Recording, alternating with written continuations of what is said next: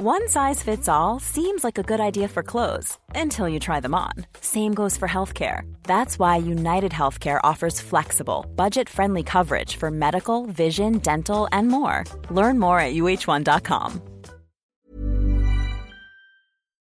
Zara, it's obviously great that you're with us when you're abroad and all, especially because it's your birthday, but also because I feel like in future we're going to have to get an agent to book your appearances now that you're an officially stylish person. Can't afford the appearance fee. Yeah. Flies you on Zoom. You're going to be like a Love Islander doing appearances in nightclubs after all of this.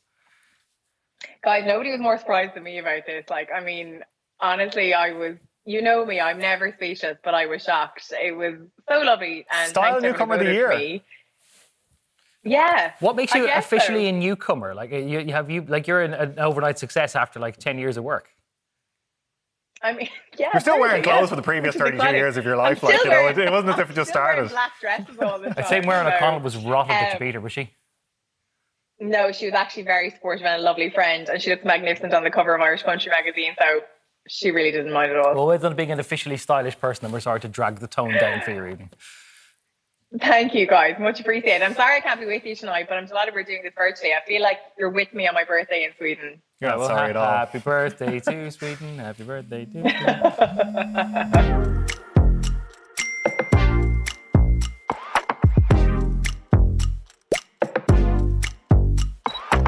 Hello, and you're very welcome to this week's episode of the Group Chat podcast from Virgin Media News. I am political correspondent Gavin Riley, joined in studio by news correspondent Richard Chambers. Richard, hello. Good. How's it going? And joined by our Stockholm jury this evening, offering her douze pois for all things stylish and news correspondency. It is birthday girl, Zara King. Zara, you're very good to be joining us. Surely you've got better things to be doing on your birthday.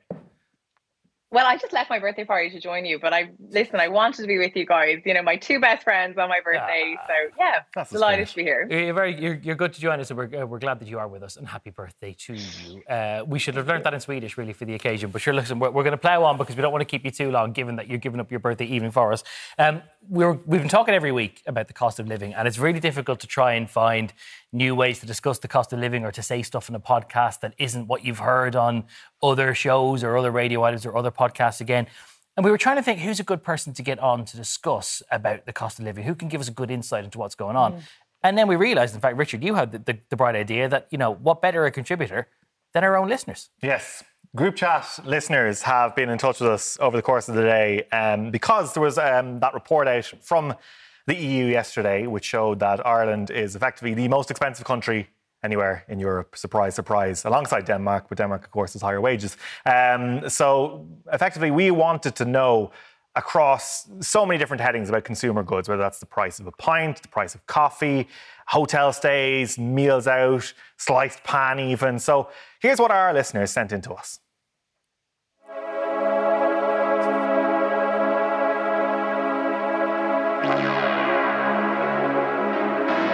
Hi, group chat. So I have a family of 6 and my groceries have gone up by, at least minimum €50 since March. And I only shop in Lidl because, quite frankly, if I shop in Tesco or Dunnes, my groceries come out at around €300, which is not sustainable. So, yeah. Woo!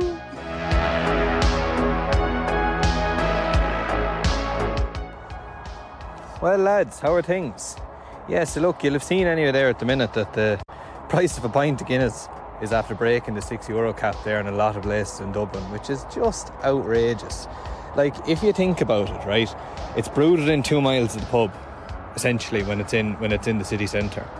But yet, they can pay somebody to keg it, load it onto the back of a truck, drive it 180 kilometres down the motorway to Tipperary or Cork or wherever, and pay somebody to unload it, the barman to keg it inside in the pub, and his bit of a wage to come out of that price as well.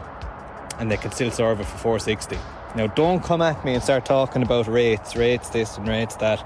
It's absolute price gouging. This place was a place I booked for my dad, and we had a place already initially booked for quite far in advance for a relatively reasonable price. They cancelled on us last minute, so then I had to find another place for him to stay in Dublin because he couldn't stay with us. in our apartment because of him having a lot of mobility issues, and he has a lot of extra needs. So then I booked somewhere for him, and everything was around the same price. It was 3 days. It was €1,200 for nearly any place that I wanted in Dublin, even places that were further afield. So I just had to swallow it and pay €1,200 for a 3-star hotel. Okay, so I think the most expensive pint I bought recently was in my local. It was €7. A couple of my friends' pints were €7.20. So all the pints in my local are pretty much €7 now. And before the pandemic, they were between €6 and €6.20. Back in the day in 2019, they were like €5.90. So that's obviously a massive increase. And then I also paid €12 for a cocktail in a restaurant in town 2 weeks ago, which was extortionately expensive. I think my friends and I were in shock when the bill came to our table, and 2 cocktails cost more than our main course. Just a little bit of a taster of some of the listener feedback that got sent to Richard and the rest of us through Instagram today. I'm struck, Richard, immediately by that idea of €7 pints, that being like normal now, because I don't know if you remember when you could routinely get a pint of basically anything in Dublin for just under €4 or maybe €4 something. And now the idea that like it's standard is €7, and even a Guinness, brewed in Dublin, bought in Dublin, very rare you get it for very rare for under £6. Well, myself and Zara were out last week, actually. We went for drinks somewhere in Dublin. I was invited, I just couldn't go. Yeah. But again, it was... He was invited, we didn't invite him. The price of a night out, or even a reasonable couple of drinks in Dublin is, it has noticeably increased. Isn't that right, Zara? Yeah, I mean, so we had a couple of cocktails, and we were like, I suppose that girl was saying €12. I think the cocktails we had were about €13 a piece. So, I mean, that seems to be kind of the standard fare now. I mean, I think as well, sometimes when you're out, there's a situation where maybe you're kind of paying for the ambience or paying for the place that you're in as well. There seems to be kind of a lot of that factors into. I know one of the contributors there, though, did say, don't talk to me about that. We were talking earlier about the fact that obviously I'm here in Sweden, and people always say, Scandinavia is so expensive.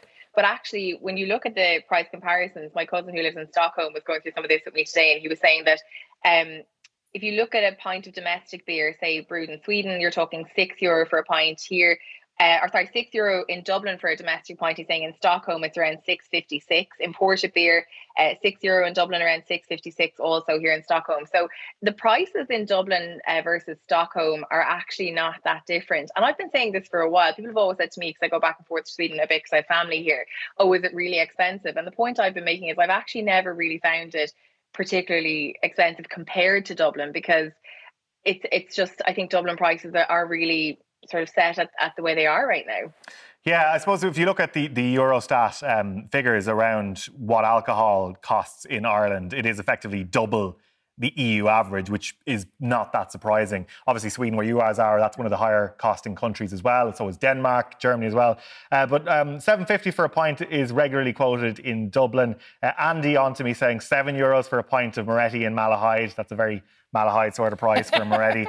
One respondent noting he paid €2 less for a Guinness in an Irish bar in Spain than he would have here. And another one as well, €6.20 for a bottle of Heineken in Clontarf. That old sort of chestnut about why are bottles priced high when they're a lot less than a pint in terms another of one too capacity. is people trying to buy alcohol-free drinks, because a lot of people told me that they were trying to buy Heineken Zero or Guinness Zero or one of the other mainstream non-alcoholic beers because they were on a night out but they didn't want to drink formally, and that it wasn't any cheaper. There's people saying that they've been to concerts recently in the likes of St Anne's Park or in Fairview, and they're paying €7 for a pint of non-alcoholic Heineken, which just seems like it's nearly a disincentive. For that price, you nearly want to have a drink as well. And one other thing that I thought was actually quite striking about some of what we just heard in the montage a moment ago, but I've got this too from people we were asking about the cost of a sliced pan.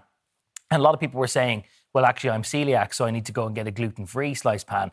And the way in which that's gone up. So like the people who have specific needs, like that person we heard from who needed a hotel room with specific facilities because somebody didn't have the same mobility as anyone else, immediately getting penalised and having to pay through the nose, £1,200 for 3 nights in a hotel. People are telling me now they have to pay €5 for a sliced pan to get it celiac free, which has just gone up by a crazy amount. So it really does, I think, penalise those who have the hardest burden in life.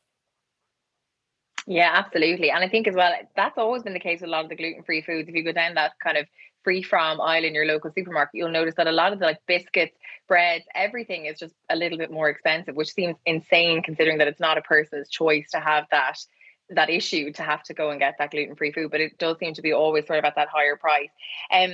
Just another few comparisons just in relation to Scandinavia versus Dublin, I suppose.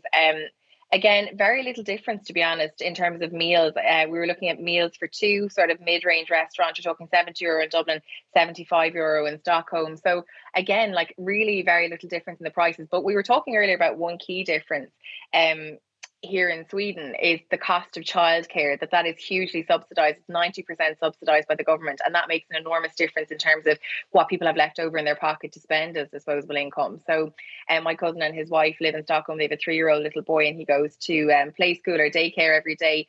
And their total childcare costs for the month are €140. Yeah, that's what I know, Gav. I'm sorry. I'm sorry. Sorry, Gav. Sorry. So I'm leaning back for people who aren't watching this. I'm €140. leaning back because I have 2 children in full-time childcare, and if one of them could get away for €140 a month, that is astonishing. Is that because there's a particular sort of model? Obviously, it's largely government subsidised, but that there's some kind of a co-op-y kind of thing that we don't have here. Yeah, basically. So he's saying that the whole thing is effectively subsidised, and then he was saying that they came down to visit his parents down here in Calmar, which is where I am at the moment, just for a couple of days back in February. And because Matthew wasn't registered in that particular daycare, they did have to pay up front for the 3 days childcare in there. And it cost them €180 for 3 days. So obviously it is the same price, to mind children, no matter, where you are in the world. But the fact that the government has 90% subsidy makes an enormous difference. It means that obviously my cousin and his wife have way more disposable income, and they're not Gavin, what does it cost now to have a child in a creche in Dublin? What is it, like €1,000 a month? €1,000 at least. If you're going to go 5 days a week for full-time care for those 5 days, it's at least €1,000 and often quite a bit more. And if they've gone past the age of 3, then you get 3 free hours per day in something called we were actually discussing this in the newsroom earlier on, Richard. Do you call it ECI or ECHE or ECHE? That there's different ways of doing it. But the early childhood education scheme, you get a certain amount of subsidy for free. But if your child is under the age of 3 and you need them in full-time care, it is at least €1,000 a month. And there is a minor state subsidy that you get a universal credit of about 50 cents an hour, which works out at about €80 or €90 a month. But you're still paying, about €900 at the very least net. And if you think about how much money you have to earn in salary after tax and everything else to have £900 in your pockets, it's just an extraordinary amount. Is there a big difference? Just going to say, while we're on that, sorry to interrupt you, I was just going to say, one of the things that I was talking to Anna, my cousin's wife, about is that, this obviously is huge in terms of giving women the opportunity to go back into the workplace, because we see in a lot of cases at home in Ireland when people are trying to weigh up the cost of childcare and they're kind of saying, look, it's nearly another mortgage, or, does it pay one of us to go to work? In a lot of cases, what happens is women obviously decide to take a backseat from being in the workforce and stay at home and mind the kids for the first couple of years of their life, because obviously financially it probably makes more sense for a lot of families. And the point I suppose that Anna was making yesterday, I was chatting to her, is that the way the system is set up in Sweden now, there is a huge amount of emphasis on allowing fathers to have parental leave as well and to play a similar role to the mother. And then it also facilitates, therefore, women going back into the workforce after they have their baby and having that support network. And I think that's something that's a really big part of the whole childcare debate. It's kind of an interesting way to look at it, that they kind of use it as a kind of a social tool as well. I want to come back to cost of living stuff, but actually just because we're talking about childcare, Richard, you've actually been doing a bit of work this week about some proposed changes for childcare in this year's budget, and actually some childcare providers saying that they risk going under because of all of this. Yeah, because it's the same as any other business at the moment. The cost of running a business has gone through the roof, just as it is for, ordinary people. The cost of living has gone up, but the cost of doing business has gone up as well. So commercial rates, rent, fuel, light and heat, even food for kids who are in, early childhood care or education, that's all gone up. And a lot of that would actually have to be just bought in without subsidy by childcare providers. So there's a big protest outside Leinster House on Wednesday. A couple of government ministers got quite a little bit of grief at that, actually. Minister Stephen Donnelly and Minister Roderick O'Gorman, both getting a bit of a talking to about the fact that childcare providers say that they're going to go out of business with this. I mean, the government has said, and you heard Leo Varadkar saying that there will be a focus on childcare in the October budget, but for childcare providers, it's too late in the year. September is a huge month for early childhood care and education. October budget changes often don't come into effect until 2023. If creches and childcare centres are already struggling to turn on the lights, to pay their staff, to find staff to hire. I know we already talked about this last week, that there was a number of creches which are struggling to get staff even in from abroad, such is the situation there. This is going to be something which boils over. I actually think this is going to be something to watch as the year goes on, because there's actually work stoppages planned in a number of creches come September and October as well. But just on the cost of living, there was also another item this week which caught a lot of headlines. Lonely Planet, that world-famous travel guide, noting that Dublin has become a complete nightmare in terms of expenses for people who were visiting, noting that soaring hotel costs were wreaking havoc on budgets, hotel prices ranging between €700 and €900 in July. It warned that the cheapest price on booking.com was €411 for a room in student accommodation centres, with the second cheapest at what they described as an eye-watering €428 for 2 beds in a mixed hostel dormitory. James from West Cork messaging me saying that he had done a trip to an Irish hotel in November 2019 for €169. The same trip again, same time of the year, now up to €239. So an increase of €70. The same hotel, same time of year, but just 2 years in the difference. We also got another clip in just about the issue of hotels, which is a particular bugbear for a lot of our listeners. Hiya, Richard. So we were looking just yesterday, said, we might go away for a night. Got onto one of the hotel booking search engines. Had no plans, didn't have anywhere in particular we want to go, so just put in all Ireland. And all the results, they were like, the minimum was like €250, and that was for just like a kind of run-of-the-mill, nothing fancy, nothing special, just like your standard, I guess, 3 to 4 star hotel. And then the results that were coming in for hotels in Dublin, they were mad. They were coming in from anywhere between €450 to €550 for most of them, but like some of them were up to like €700 and €750 a night. So yeah, we're just going to stay at home instead, and won't really be going anywhere in Ireland now this summer, I guess. Yeah, so just across some of the other elements of the cost of living which we examined, a lot of people going on about groceries. So litre of milk. If you look at some of the own brands, I had a look at this earlier on. I went into Aldi. So the €3 litre bottle, I should say, of the own brand milk is now up to about €2.59 where I went. And if you compare that to my receipt from about 2 months ago, it was €2.29. Wow. So some other people getting in touch as well, saying Tesco's 1 litre of milk has gone from 79 cents up to 95. And when you put all of these different things together, we already talked about the cost of bread. Actually, one of the things I will say about our listeners is that some of our listeners were talking about, paying €12 for a loaf of specialist sourdough bread in fancy places. And I was like, well, look, that's your choice. I was wondering if that was that poo. You know that famous poo bread? I'm getting sidetracked here. Sorry, poo bread. You know the poo bread? It's meant to be good for making you poo. It's very big on Instagram. Oh, is this bread that makes you go? Yeah. But I don't know if that's it. But it's not really related to what a lot of people are doing. But actually, we had another clip. Here's another example, right? The increase in the cost of sliced pan. Went to my local shop the other day to buy a sliced pan. Normally costs €2.75. Nearly fell over when the cashier asked me for €3.20. So, we've talked about a lot of the different issues there.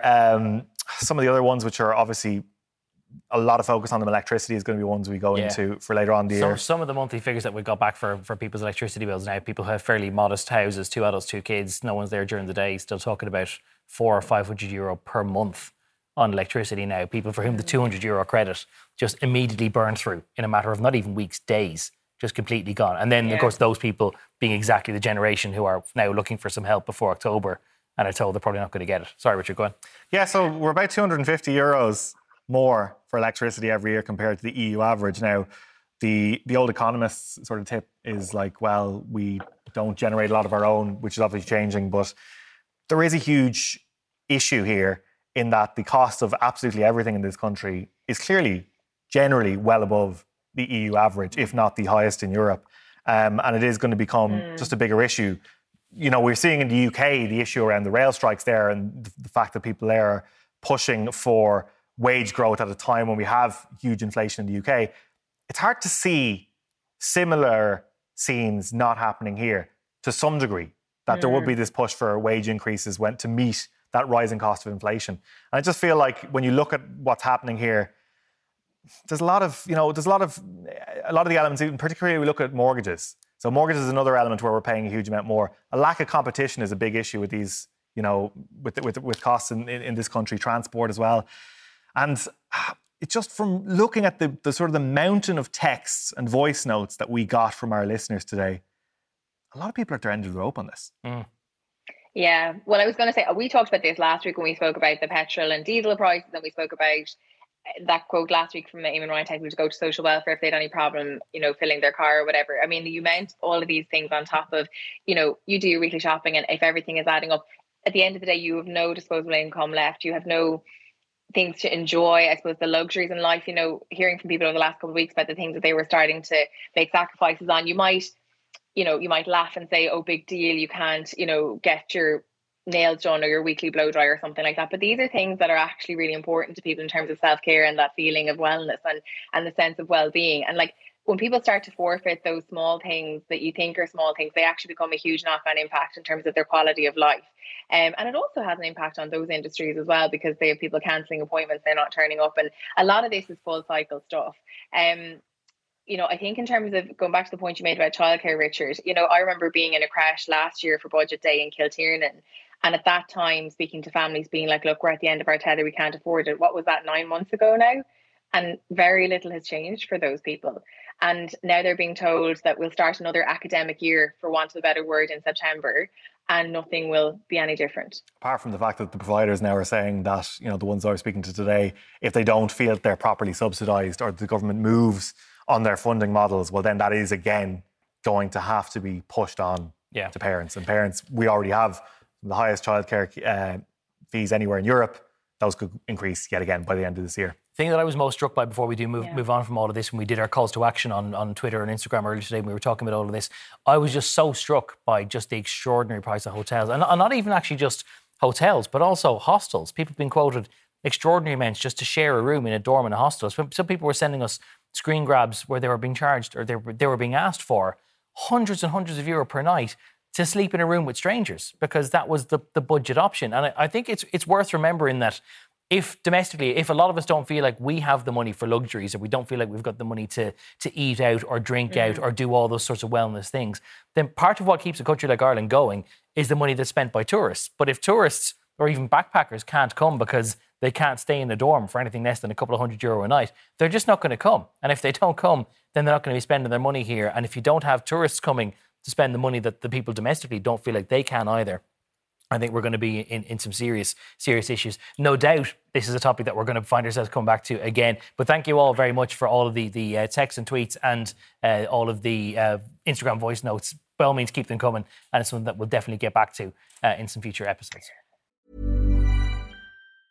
Hey, I'm Ryan Reynolds. Recently, I asked Mint Mobile's legal team if big wireless companies are allowed to raise prices due to inflation. They said yes. And then when I asked if raising prices technically violates those onerous 2-year contracts, they said, what the f*** are you talking about, you insane Hollywood ass f- So to recap, we're cutting the price of Mint Unlimited from $30 a month to just $15 a month. Give it a try at mintmobile.com/switch. $45 up front for 3 months plus taxes and fees. Promo rate for new customers for limited time. Unlimited more than 40 gigabytes per month. Slows full terms at mintmobile.com.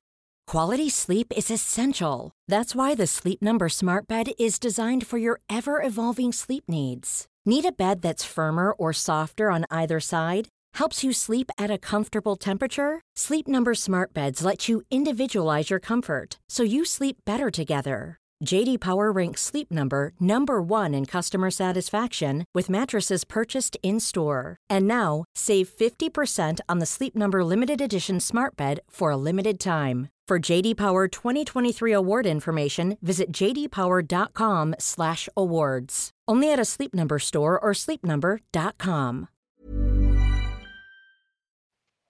So it seems that there's a reasonable chance, or at least an official invitation, for the Taoiseach to go to Ukraine, which is a sequence of words I didn't think I'd be saying too quickly. This podcast is coming out on a day when the EU leaders are going to be meeting in Brussels to formally decide whether Ukraine should have official candidate status to be a member state of the European Union. It is expected that they will, but Ireland, because it has been a vocal supporter of all of this, has now been officially invited through a bilateral phone call between Vladimir Zelensky and Micheál Martin, Richards, for the Taoiseach to go and have a visit. Yeah, and it was something it's so funny, literally. So this news of the invite came out on Tuesday. And it was actually, I think it was on Monday, I was thinking, when there was all these, I don't know what came to me, but I think it was probably all the fact that Macron and Schultz and all that went last week. I was like, I don't think the Taoiseach hasn't gone out there yet. We've seen all these other EU leaders go at this point. We have had other Irish politicians go out there at this point. So, yeah, it is interesting. I suppose the question is whether or not he will go. Like, I do understand there has been discussions in the DFA and in government buildings around how such a trip would be made, that they will explore it as to how they're going to make that happen. It is something that the Taoiseach would be interested or would be minded to do. But there's a lot of logistical loopholes and things to really jump through if you are to make that trip happen. Yeah, obviously it's going to be a long journey if he wants to get there. But I mean, yeah, I think that's a valid point you make there, Richard, in terms of the timing of this and how come he didn't go before. Now, obviously Simon Coveney has been there already. We've seen Boris Johnson go many times. I think Gavin made the point earlier that Boris tends to go whenever things aren't going well at home. Yeah. But the logistics of actually getting there, Gav, were you saying it's about an 11-hour train journey? Yeah, because Simon Coveney obviously has been there. I think he was the first serving EU foreign minister to visit Kyiv since the outbreak of Russia's invasion. But the Count Corla, the chairman of the Dáil, and the Cathaoirleach of the Seanad have both been as well. And I've spoken to Mark Daly, the Cathaoirleach of the Seanad, about this. And naturally, the security situation is fluid, so at different times you might be able to fly closer to Kyiv rather than having to fly to Poland and do what the Count Corla and the Cathaoirleach did, which is that they had to fly to Poland, hand over their phones and everything so that nobody could tell for certain that they were meeting Zelensky or where Zelensky was at any given time, and then take a secure 11-hour train accompanied by members of the Ukrainian armed forces, where they were effectively shepherded to and from the Ukrainian presidential palace and back again. Now, that doesn't seem to have been the case for Boris Johnson when he was there last week. He seemed to have a little bit more fluidity. I think, in fact, in that case, they disclosed his visit while he was still on the ground or somewhere fairly near close by. Charles Michel, who's the president of the European Council, has been there before. It was certainly known that he was on the ground at the time he was there, because people might remember there was even some airstrikes close to where he was at the time that he was there. But if it is a case that you need to, keep it on the DL and not tell people until you've taken an 11-hour train over and back again, it's nearly kind of hard to know how you'd manage to siphon off 2 or 3 days in a Taoiseach schedule to try and get it done under cover of darkness almost. Well, as in, how would he manage to go without anyone actually knowing that he's left the country and he's possibly but so. You need to do it effectively with that much secret, because obviously Macron and Scholz and all that, they were underway and they were on the train when footage of them was out and beamed around the world, but they were en route at that point still. I do wonder, it's an interesting one logistically, because obviously the whole point of it is, it's not just about the safety of those leaders themselves travelling to Kyiv, but the logistics of how people go and meet Zelensky. Yes. How they get into that inner circle. There's been some profiles in, I think, Newsweek or something like that, about, the inside that inner sanctum of Zelensky's, presidential, zone of command, if you want to put it that way. And it does seem like a very laborious thing to get inside that. So obviously there will be telecommunications and all that do need to be monitored. If you do have a gaggle of people going with a head of state or a head of government, that does prove challenging when you are, all of your communications are being monitored by Russia. Yeah, well, it's worth bearing that point in mind, because when the European leaders have all of their summits and they're discussing anything to do with Russia or sanctions against Russia or their approach to Ukraine and Russia, they leave their phones outside the room, because they do seemingly have some reasonable suspicion that there might be some unwanted eavesdropping from the Kremlin or from someone else involved in the Russian armed forces, and they just don't want anyone to have a sense in there. Zara, you were asking a question when we were preparing all this, and it's a decent one, and I don't know whether you've come up with a better answer since, as to what would be the purpose of Micheál Martin actually making the visit. Well, clearly, obviously, you mentioned and we talked about the idea of this being a very public endorsement in terms of Ukraine joining the European Union. But outside of that, what do you reckon are the main reasons for this? There's two. I think there's the natural kind of friendship thing, and that it's no harm to be on especially good terms with a country if we're going to have a large expatriate population of Ukrainians living here, and that we, if you like to think of it this way, we would both, although Ukraine is a far bigger country, we would both be somewhat peripheral members of the European Union outside of the core of the France, Germany, Italy, Spain, dominant countries that tend to run the rule over things. So it might be no harm to have some degree of an alliance. Do bear in mind as well that Zelensky's party is a member of the same European family of parties as Fianna Fáil is. They were only officially admitted to the ALDE group at a congress in Dublin a couple of weeks ago. So they are supposed to be politicians of like mind, or leading parties of like mind as well. So there might be some common outlook that's there. But yeah, no doubt, and I suspect, Richard, that we'd probably see a lot of this in online commentary. there'd be a lot of people saying, is this just, war tourism? That is Micheál Martin going out there because everyone else has gone and he has to look like he's making an effort even though he doesn't really have much concrete to offer? Yeah, I think the answer to that is one we've all sort of touched on there, that there is an importance of showing solidarity. And there is a feeling that if we are, and the message the government has used to talk about when we're talking about, well, how come Ukrainian refugees are treated differently to other refugees who come to this country? There is a sense of European solidarity there, and that's how Ireland views Ukraine, is as a brother country in Europe. And if you are to feel that this is some sort of brother, that this is some sort of sibling country, very much like ours, well then, why are you avoiding visiting if you're the head of government? So I suppose that's probably part of the thinking there, that's what, if you want to show that there is something about Ukraine that's different, and I know that there's been various arguments made both for and against that, well then how is the best way of showing that is by going and visiting and seeing it firsthand. That there will be tough questions asked of all European leaders about how far they want to take sanctions when you're seeing the impact of it bite in terms of the cost of fuel. Food is going to be the big one over the next number of months as well. We're already seeing the impact of that in the Horn of Africa. Yeah. Grain from Ukraine and Russia not getting to people who are now suffering the worst drought in 50 years. European leaders have a huge amount of decisions to make based on what's happening in Ukraine, and probably the best way to be informed about what's happening in Ukraine, go and see it. Yeah, as Mark Daly said to me when we were discussing the whole approach of having to go over there, and you could say, could you not just had a video call? And he said, diplomacy is a contact sport. You have to go over there and shake their hands and actually sit down and talk to them. And things happen in those conversations in ways that they don't happen when you're just having video calls. So maybe that is part of the necessity of it. And who knows, maybe in time we'll be seeing, hopefully in safer times, we'll be seeing Zelensky make trips outside of Ukraine. He could be coming to Brussels for meetings of the European Council. Who knows? But wait to see what comes out of that. Yeah, and we are seeing that already. I mean, Ciara Rudick was obviously here in Dublin a couple of weeks ago, as you mentioned there, Gavin, for the ALSA conference as well. So we are seeing sort of a little bit of movement outside of Ukraine and some visits happening internationally as well. Just a couple of words before we do wrap up. There's one other topic, Richard, which was coming. It's been sort of a latent theme of a lot of sports for the last couple of months, because anyone who vaguely follows sport will know about the Live Golf Tour and the role of Saudi Arabia in that, and some question marks around what are Saudi Arabia's motives in doing that. Another element of sports washing this week, Richard, with heavyweight boxing.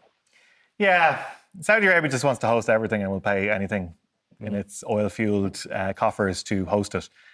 This is the phenomenon of sports washing, which human rights watchers and journalists around the world will tell you is basically countries like Saudi Arabia, who have appalling human rights records, using the world's most famous people, i.e. athletes, to furnish their own reputation and basically make people think, oh, that sounds like a good place to visit. That sounds like a good place to go golf. That sounds like a good place to do business. Because if all of these worldwide idols are doing it, well, then why can't we as businesses and as tourists as well? So Live Golf has been the big one recently. Saudi Arabia has also, through its sovereign wealth fund, has bought Newcastle United Football Club. People waving Saudi flags, wearing Saudi headdresses. Don't know what people think about that, but it's kind of a bit mad that the main thing about sports washing, and I think the people, if you're wondering why this matters, it's because it works. You see it online anytime you mention Live Golf, or you see it online anytime you mention Newcastle United. It's like, why should people care about human rights abuses? Because the fact that people are making those defences about countries they otherwise wouldn't in a million years defend. Because they're not just passive, they are defending it. They're a Newcastle fan who might be wearing a headscarf and nothing else above their waist, because that's what Newcastle fans tend to do, because they're brilliant. But that they find themselves then aggressively defending it. And you see it with other football clubs that are owned by petrostates, fans of Manchester City or any of the other clubs around the world that have big oil backings. They find themselves not only just being passive, but actively defending the actions of governments that do stuff that you would never accept from a Western or European government. Yeah, and you're going to see it again. I think 2022 has become the year of sports washing, and it's going to come to a great culmination this Christmas when Qatar hosts the World Cup. And you have seen huge amount of scrutiny about how those stadiums were built in Qatar and the treatment of workers there, as well as other issues relating to Qatar and human rights records there. So it just seems that this is now the reality for so much of the wealthiest professional sports, is that if you want to host a major tournament, or if you want your team to win the Champions League, you're going to get your money from somewhat undesirable sources sometimes. We do have to go. We can't go, first of all, without acknowledging that we can't talk about Love Island, because we don't know whether India and Dami are going to get together at the time of recording, so that's still a big unknown, and I'm sure we'll do a deep dive. 3 episodes. They did that though yesterday. But I was hosting the Tonight Show last night, so I haven't seen that. So that's a spoiler for me. Spoiler alert. But what I did want to ask... Did they get together? Yeah. Oh, great. Spoiler alert if you want to watch that one back in the Virgin Media Player. How did Amber take it? She's gone. She got the boot. Voted out. Oh, sorry, you got so much to catch up on. You can't ask me a straight question and not expect a straight answer. Amber and Ikenna are gone, so.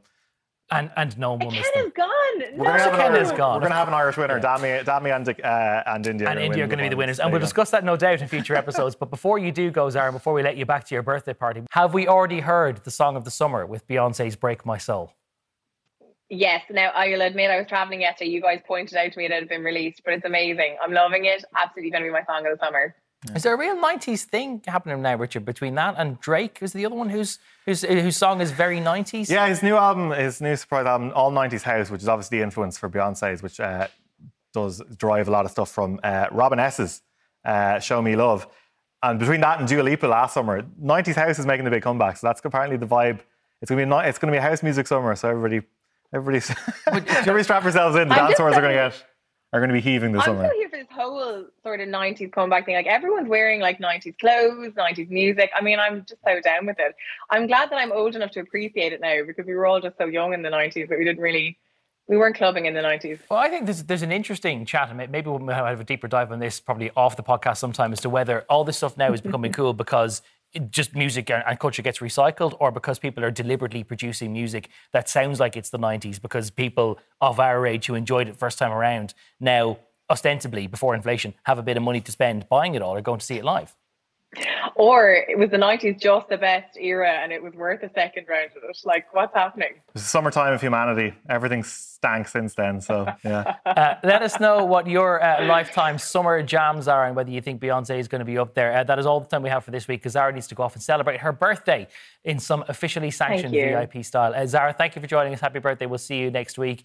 Richard Chambers, thank you. Thank you, guys. As always. And thank you for watching and listening. Thank you very much for tuning in. Don't forget to like and subscribe or leave a rating wherever you do get your podcasts. And we'll talk to you again soon. Bye.